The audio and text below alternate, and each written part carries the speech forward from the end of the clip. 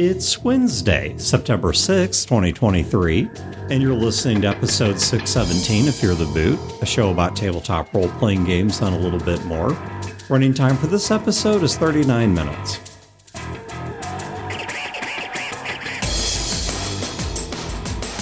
Welcome to Fear the Boot. My name is Dan. This is Mary. This is Doug. And this is Wayne.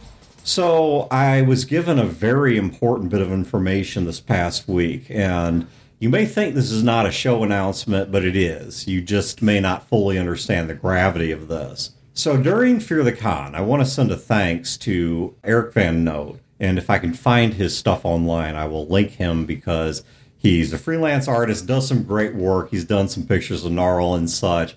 Got much love for Eric, right? So he comes over to be in the middle of Fear the Con, and he presents me this very wonderfully painted miniature of this shredded, I don't know what it was actually kit bashed from, maybe like some kind of rattling ogre or something. I'm honestly not sure. But he presented to me the model of Swole Mole. And I said, Eric, I appreciate this, but the inventor of Swole Mole is here. Because my nephew was present at the convention at the time. So I said, you need to go give that to my nephew. So at the D&D game this past weekend, I was asking my nephew, I said, do you happen to have the Swole Mole figure on you? And he said, no. But he then looked me dead in the eye and declared with absolute certainty, Swole Mole will return. And he's going to keep getting more swole and more powerful each time we encounter him. This is like a doomsday thing. We're killing him just makes him more powerful. So I think eventually we're going to have to banish Swole Mole to some other plane. But I don't know what plane, because he'll just take over that plane. He'll rule the 666 layers of hell or whatever, and he's going to come back as Elminster, except plausible. And we're not going to be able to stop him. I mean, it's going to take something plot level to stop him. So I don't know how we contain this. I fear we may have unleashed something that we now cannot rebox. Well, yeah, it just swells out of whatever box you put it into. Yeah, I think that was really cool scene because I saw that miniature that he took time out to create it and bring it, and it looked really good. When you look at it, there's like, you could look at it every time and find something new on that. It was so cool. It had like a little candle, and then the next time you notice something else. He did a good job on that. And above all else, it's Swole Mole. Mm-hmm. That's right. The scariest of the mole people that apparently can't tell time. 6 months is multiple. They've been here for generations that consists of like 3 to 6 months. All right, if you don't know what we're talking about, that was only a handful of episodes back, which means it was probably about 6 or 8 months ago. But nonetheless, there you go. So today we're going to talk about the value of terrible GMing, because this is something we were talking about in the creative process that I think figures into game mastering, I guess playing as well. You could do this with the characters you're playing, but players have an advantage on the game master, and that players can disappear into a crowd, right? If there's 3, 4, 5 players, whatever there happens to be, you can lean on the other people to cover for you, or to carry the game for a bit, or to give you some inspiration to bounce off of. But the game master sort of stands alone in their own spotlight. The game master is there shining a spotlight around while being under the heat lamp the whole time. Yes, yeah. The game master is shining a spotlight everywhere, including on themselves. And that is a difficult place to be. Because if you bring a character and it's not your A game, well, once again, you can kind of fade into the crowd. But the person that's supposed to be running this whole thing, if they don't have control of the team of horses, right, this is on display for everyone to see. Yeah. And I've got going on in my current campaign about 3 NPCs that I pulled names out of nowhere, not realizing I was giving celebrity names. So I have 3 random NPCs that have names that are big, popular celebrity names that I keep getting called on in the games. And I'm like, that. I'm surprised you're getting called on those because I know your gaming group, and they're not terribly pop culture aware. So I'm kind of surprised they're even noticing. They're not modern actors and actresses. Oh, that's why. Okay. Yeah, no, they're I was just saying, because this is like, if this is like top 20, top like 40 one of them pop hits. One of them was like Julie Swanson. Okay. I don't even know offhand who that is, but I know who Christy Swanson is. But apparently, like, I've done that 3 times, and it's just keeps coming back up. And it's like, okay, I need to kill those NPCs. Because that was not my A game. One of them is, the problem is one of them's a ghost. They're already dead. What else do I do to it? Yeah, exorcisms. Christy Swanson is the real Buffy. I don't care what anyone says. If you say Sarah Michelle Gellar, you are wrong. No, I will agree that Sarah Michelle Gellar is my least favorite part of Buffy the Vampire Slayer, the TV show. So Christy Swanson was far hotter. All right, but anyway, so we were talking about the creative arts in general. We were talking about writing, we were talking about drawing, and we were talking about the value of sometimes just sort of getting your bowels unplugged so the creative process can move on. And Mary, in your case, you were talking about visual arts. yes. And the particular reason why that was on my mind is because on Facebook, I'm a member of a few different art groups. And I guess they tolerate me in there because I'm not an artist myself, but I commission enough art that usually someone will convince them to let me stick around. And one of the things that drives me absolutely nuts, and I think this is maybe because people underestimate the quality of their own work or don't know how it will be received. And we've seen that even on this show. We will release what we think is just absolute A-plus content, and the listeners shrug their shoulders. Conversely, we've released things that we thought were barely passable. Yeah, we debated on canning the stuff. Yeah, we debated on canning this stuff. We were about to delete the episode because we're like, this is not up to our standard, and it becomes one of the big hits of the show. And we just can't predict this stuff, honestly. We just do what we do, and what happens, happens. And I hate to sound so passive in the process, but really that's about how it works. Yeah, there's just no predicting what people will actually grab onto and engage with. And where this comes to mind in the visual arts is sometimes these artists will post their quote-unquote warm-up sketches. Now, first of all, I don't know how long it takes to do these sketches, but I have to imagine these people spent their entire creative period, a whole afternoon or whatever, doing their warm-up sketch, because these, to me, didn't look like quick doodles. But secondly, it was like, dude, you color that or get someone else to color and to ink that? I would buy that as a commission off you.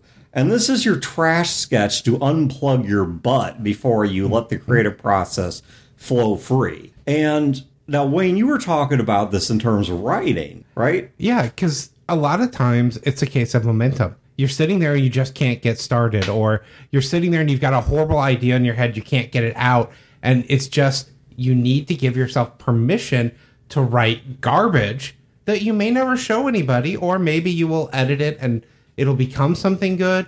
Maybe it'll give you an idea that you then write something good with. Maybe it's just something that you have in your head that is only amusing to you, and you just want to get it out. But once you get it out, you've got that momentum going, and then you can do something you're proud of afterwards.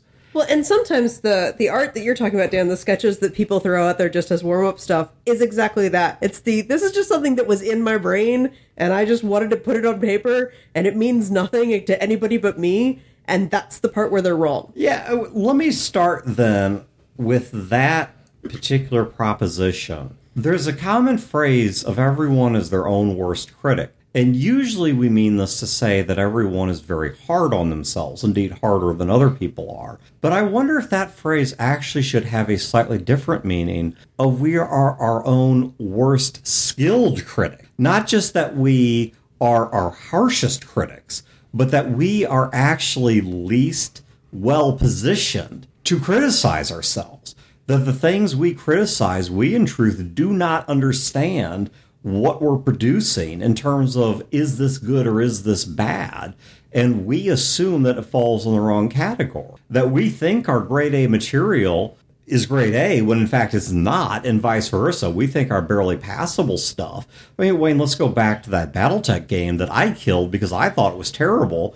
And I was in the, I wouldn't say minority, I was alone. As the game master, I was the only person at the table that thought it was terrible. And I ended up canning that campaign rather than pursuing it. Now, you could argue some of that was personal passion. Fair point, different topic. Well, that's another aspect of it is we are our own worst critic because we're looking at it from the standpoint of would we want to consume it, not would the person we're presenting it to want to consume it. In that case, that was not a story you wanted to tell because we were not the type of group you wanted us to be, but we were the type of group we wanted to be. And I think that's part of it too, where you may think you're throwing out something that's garbage out into the world, but maybe it's just not to your taste. Yeah, it's exactly the garbage this is somebody else has been dying for. Exactly. Yeah. I will throw out there also from the momentum standpoint, just this last week, I had a case of momentum issue of had a lot of stress lately.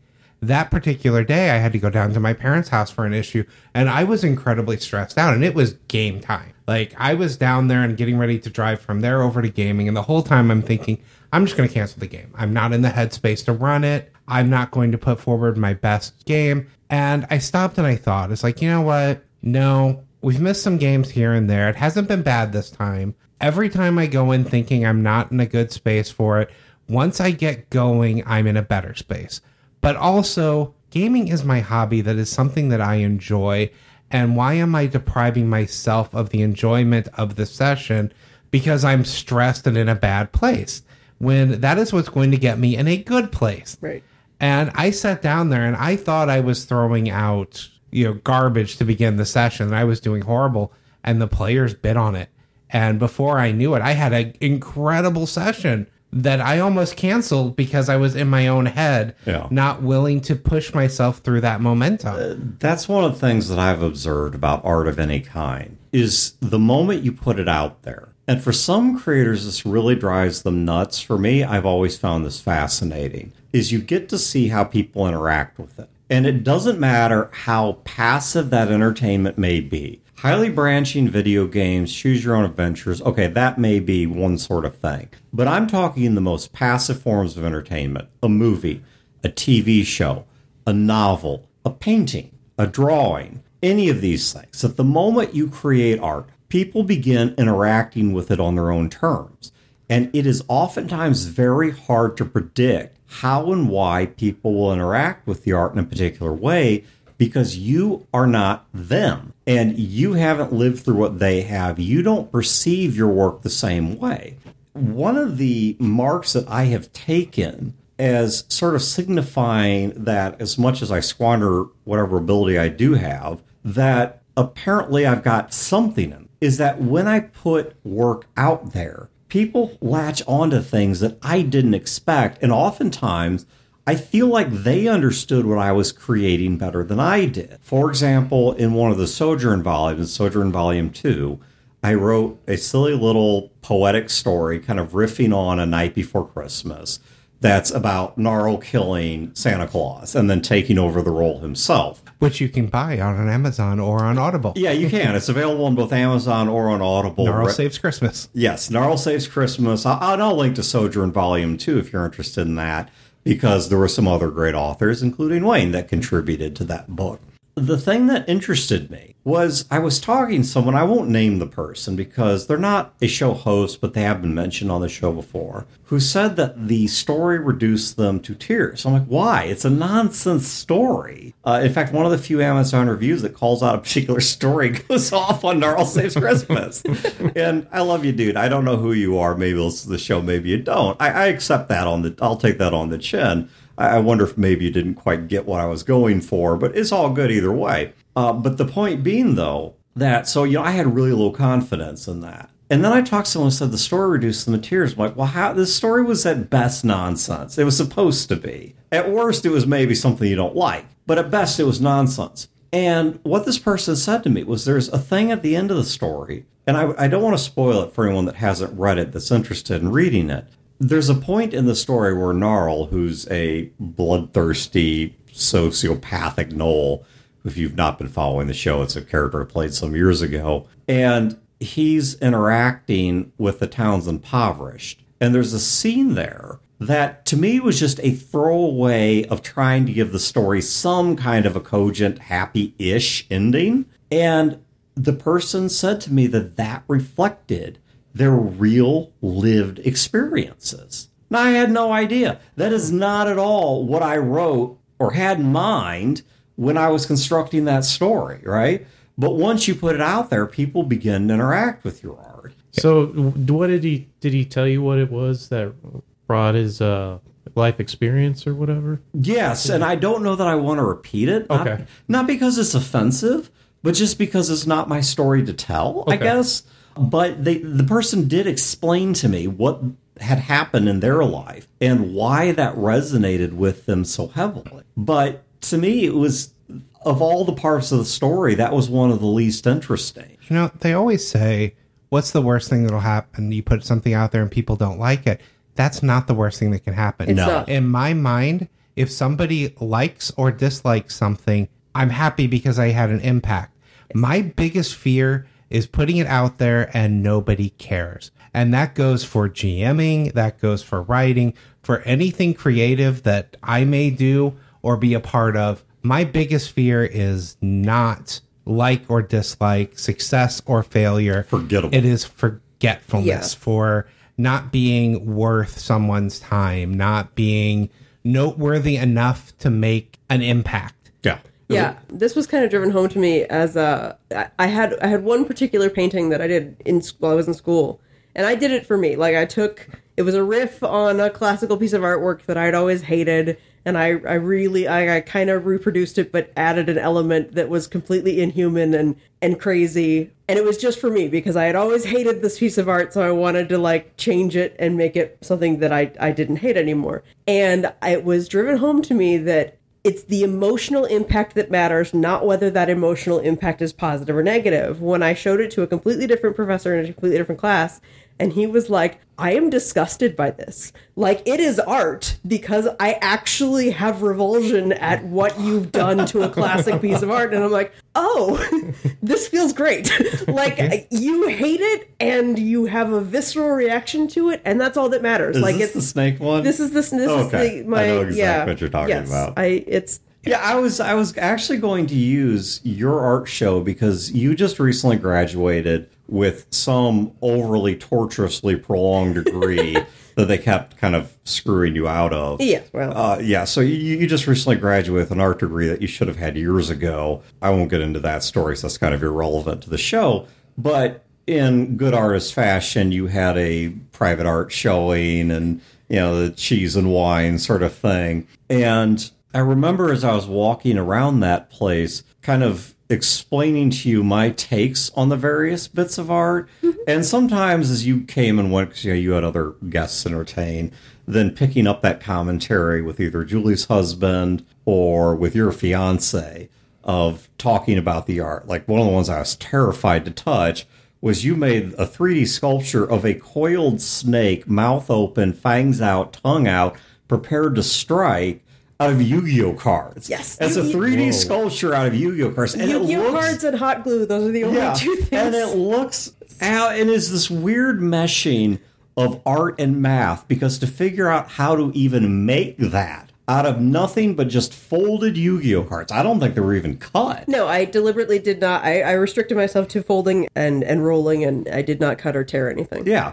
And so I remember walking around that place and thinking about that, because here I am interacting with art in a way that may have never been on Mary's mind in creating it. For example, there was one piece that was a pair of ballerina shoes side by side, but the particular way it looked, it was kind of visually ambiguous. And Julie's husband and I both, at a glance, thought it was a horse's hoof, and it makes no sense to me. But it's hard to explain because there was two shoes, one that was upright that kind of looked like a stunted horse leg with a hoof, and there was one on its side that kind of looked like a 3D printed prosthetic. And as someone who watches probably a few too many animal rehab videos on YouTube or Reels or whatever, when I looked at that, what I thought of was the 3D printed prosthetics that people are making for various animals.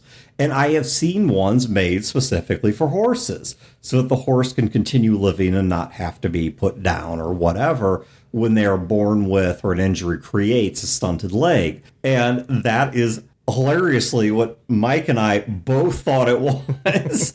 And both of us, when we realized it was actually displayed with other images. It was a series. They were it was all a series of all the same damn shoes. Yes. And for some reason, both of our dumbasses did not make the contextual connection that this picture may be a variation on a theme, to use a musical term, of all the pictures around it. We just took that one out of context as being a horse hoof. And I don't know why, but it created a beautiful but completely different piece of art. It was about, the care and the rehabilitation of animals and such, as opposed to being what it was supposed to be. As opposed to a pair of Jessica Simpson heels that I have worn once at a wedding and won't ever wear again, but still love. So I drew them. And that moment, though, it created a bit of interaction with that art. All right, now, we've been talking about other forms of art. Let's take this back to gaming. Yeah, have you ever planned out a session just to get it out of your head, thrown it away, not used it? Because I have. My frustration has been typically the ones I most need to get out of my head. I cannot get my gaming groups to get Chad to agree to play them. And so they remain stuck in my head. For example, the Battletech campaign that I've been wanting to run literally for about 30 years that I've not been able to run because of the fact that usually someone named Chad within my gaming group veto it. But there are, I'm not making fun of Chad here, but no, I mean, seriously though, there are games that have been stuck in my head and very rarely do I get to run them. They just remain stuck in my head like the splinter in my mind. Sometimes I don't. Maybe they'd suck. Maybe they would absolutely be terrible and my whole group would hate them. But it's like taking a dump. I need to do this for my sake. This is not about the beauty of the creation. This is just about getting it out of my system. Sometimes I don't need to actually run it. I just need to prep for it. And that's enough to get it out of my system. Because I've done that for one-shots. I've had one-shot ideas that I thought would be interesting. And then I prep for it and I realize, oh no, that'd be horrible. But I've now made characters and put down the effort of thinking it through. And now I can move on to something else. I do that more often with characters, even NPCs, where I'm like, this is a really cool character. And then I put it together and I look at it, as a complete thing with stats and all the background and everything. And I go, oh no, that was a really dumb idea. Never mind. But now I can move on. Okay. So Doug, in our rotating GM West Marches game, you ran a game obviously this past Sunday. Yes. I think it was Sunday. I want you to letter grade yourself, and you can use pluses and minuses. Where do you think your game was at? Do you think it was like A plus, C minus? Where would you put yourself? How do you think it went? I was trying a lot of new things that I never did before. I would give it a C, I guess. Okay. So as someone who played it, my take on it was a good, solid game, especially because of the fact that Melissa was with me, and her first role-playing game ever was helping her kids play the animal game that I run as an intro to RPGs, the house pet game at Fear of the Con this a couple months ago here. But she wanted to try another role-playing game, both to see if she liked it, but also to see if this was something she could introduce to her kids, because her kids really liked the house pets game that I ran. And so they really wanted to do more of that kind of hobby. And now I personally would definitely rate your game much higher than a C.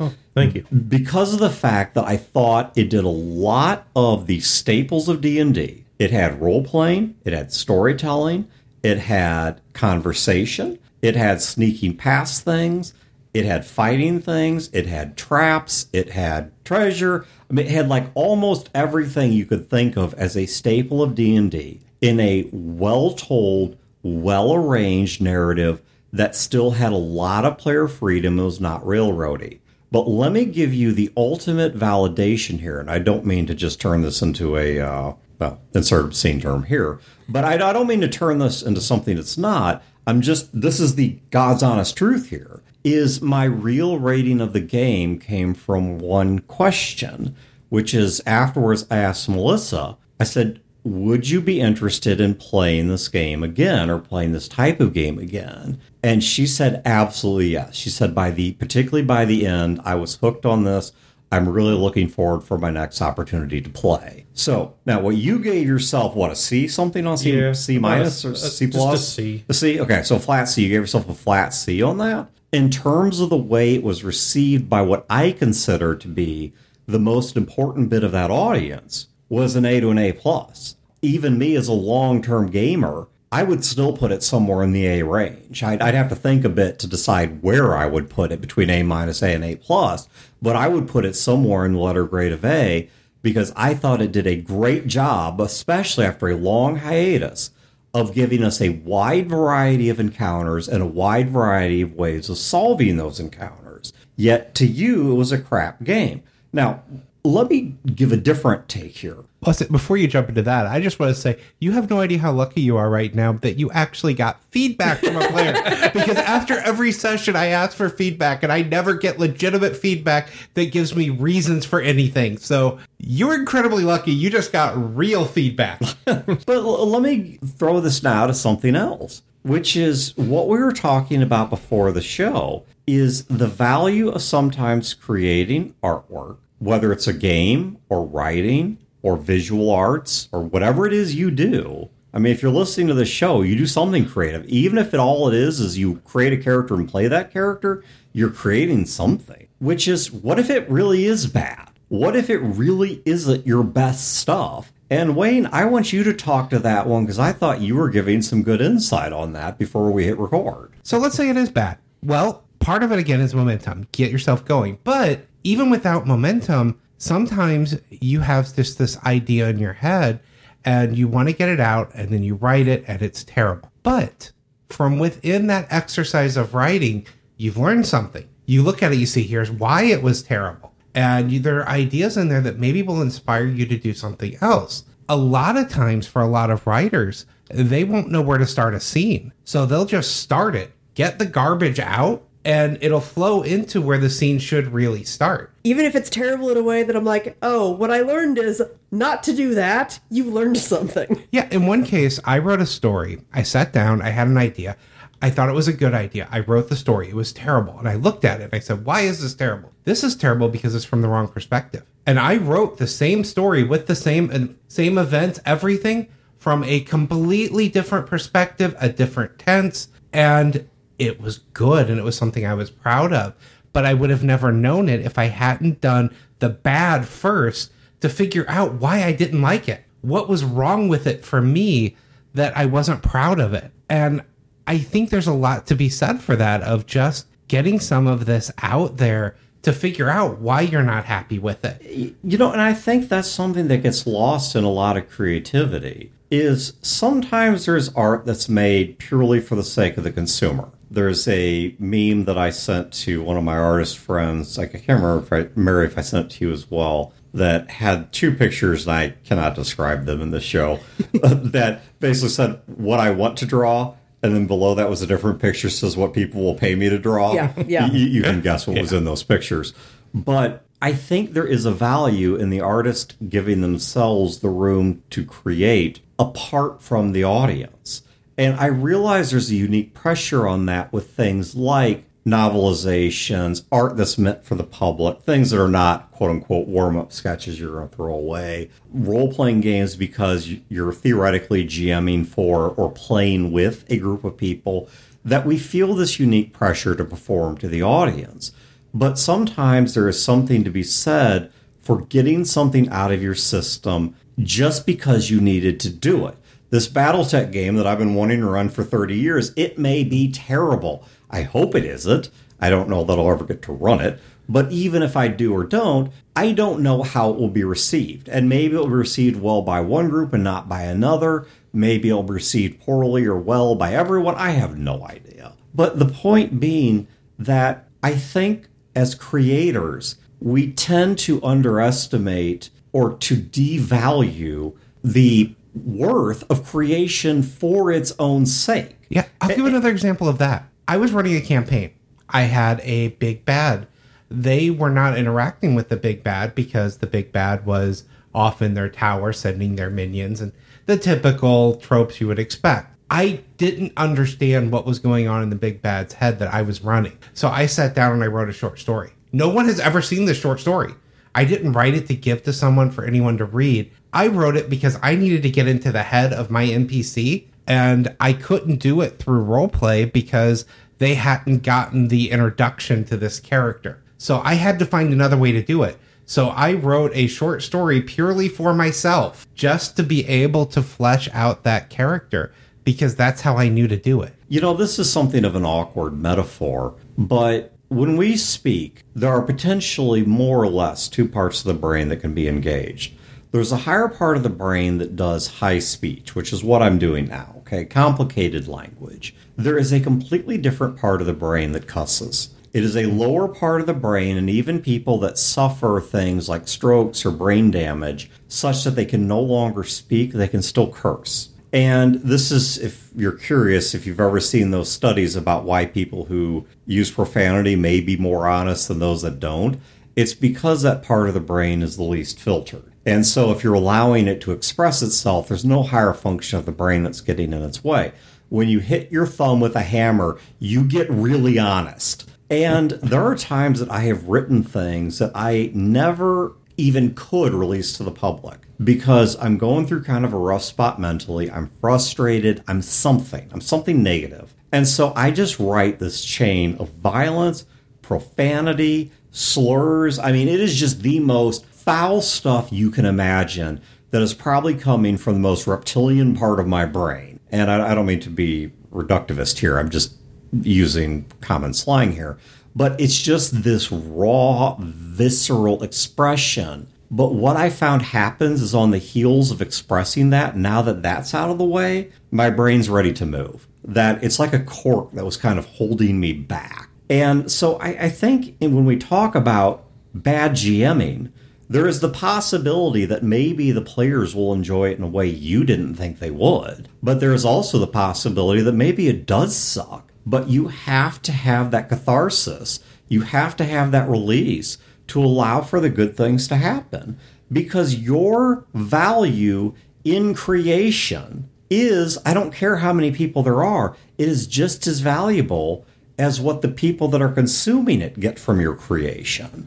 And I think creatives tend to be so codependent on what their audience thinks that they stop creating for themselves or creating for its own sake. Now, I am not suggesting some egocentric, head up your butt, narcissistic, this is going to be great because I made it and I don't care if you like it or not. Look, there are artists, particularly contrarian artists, that I just plain don't like, and I think they could have kept their stuff to themselves. I'm not going to that extreme. My point is just that we as humans need release. And not only can we not predict how that release will be received, but oftentimes we can't predict where our heads will be at on the far side of that release. I firmly believe you learn more from failures than you do success. You learn from both, but I think you can learn more about what doesn't work than what does.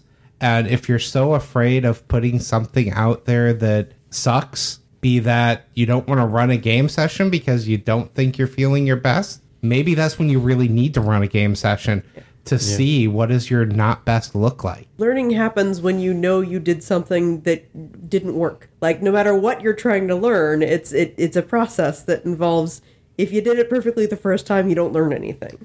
You have to mess up. You have to just throw something out there and then figure out what was bad about it and then do it differently the next time. Or sometimes the imperfections can be part of the artwork as well, too. And it may never be perfect, but it still doesn't mean that it's not good. Yeah, Doug, to the point here, I want to not name names, but you probably know who I'm referring to. Within our West Marches game, now we've been running that for, I guess, a couple of years now. I mean, and not a super long time. Since the pandemic. Yeah, so I mean, it's been 3, 4, I don't know. It's been a couple of years now. I don't know exactly.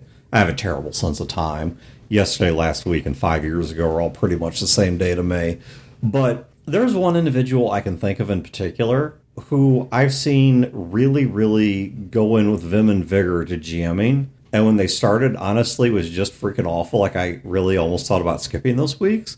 Mm-hmm. And now is actually running some pretty decent games. Yeah. And I think really has a bright future as a skilled GM, but just had to get past some phases and fail forward a bit. I mean, you probably know exactly who I'm talking about. I had the exact same situation when I DM'd way back when I was in middle school as well. There were like some really stupid ideas, like a giant badger coming after the party and stuff. and I had to just kind of move past that in order to learn from it and get better. Yeah, having ideas that sound really cool and then end up being really bad is something that you just have to learn, like, by doing which ones are going to be really bad. Like that time that you decide that a Nazi officer's stats are cool, so you give it a bunch of goblins to control in a game that has nothing to do with World War II. And it sounded really cool on paper, and it was not in practice. But I wouldn't have known that until I did it. My big one as a player, Chad and I sat down and planned out a scene between our characters in the very first game I ever played in. And it was going to be so cool. We were going to have this meaningful conversation between the characters. And then in the game, it got to that point, and it came off awkward. And honestly, it felt like a Brodor rice fart. I don't know what those feel like. No, it felt like, I don't know. for everyone else in the room, Yeah. that's what it felt like. Okay. It just was so awkward, so bad, and you wish you weren't there for it. Yeah. That's what it was like. I know, well, yeah. Actually, I don't know terribly what it's like to be on the receiving end of that, because usually when we were gaming, the fan was blowing away from me, and so I was downwind from all Brodor's worst expulsions. All I can think of is that episode of The Simpsons where Homer gets work from home and eventually plugs up the nuclear vent with his own butt. And at the end of the episode, Bart says something effective. Well, for once, Dad's ass stopped the release of deadly gases or something. So, yeah, I mean, all right, point being, whether it's from practice, whether it's from catharsis, or whether it's from your ideas may be better than you think, there is a value in failure. There is a value in bad creativity. Obviously, good creativity is the ideal, but life isn't so straightforward as you know in advance whether your ideas are good or bad, and they're going to resonate or not, because you don't have the lived experiences either of your future self or the people consuming your work. So I think that's where we'll wrap this one up. I don't think there's anything going to be too exciting in the show notes. I guess one random thing that occurred to me as we were talking about this in terms of not always being able to appreciate the beauty of something because of your own work or how close you are to something. Did you guys catch the story? And I'll link to this in the show notes if I can find it. There was a woman in the NHS, or the National Health Services of England, who went into, I don't know, an optometrist or ophthalmologist, and was having trouble seeing and thought she needed cataract surgery and all this stuff. And what they came to find out is they'd been checking her eyes and prescribing her contacts, and she had just been stacking them in her eye. Oh, no. Yeah. By the time she went in, I think she had literally 11 contacts in one eye alone. And when they removed those, she was suddenly shocked by how good the world looked. And it's a very kind of disturbing look at things, excuse the pun, but I think it's kind of an illustration of what it's like to be a creative, that sometimes you just have to get something out of your system to appreciate the beauty of the world behind it. And that's one of those stories that if you wrote it, no one would believe it. Nope, but someone out there was dumb enough to do it. So anyway, thank you guys for tuning in. Have a great week and great games, and we will catch you next time. This has been a production of Fear the Boot, copyright 2023. Listeners are free to use this episode in a non-commercial endeavor, so long as credit is provided to feartheboot.com. You can find previous episodes and other resources at feartheboot.com. If you wish to support this show and its related endeavors, you can do so at patreon.com/feartheboot.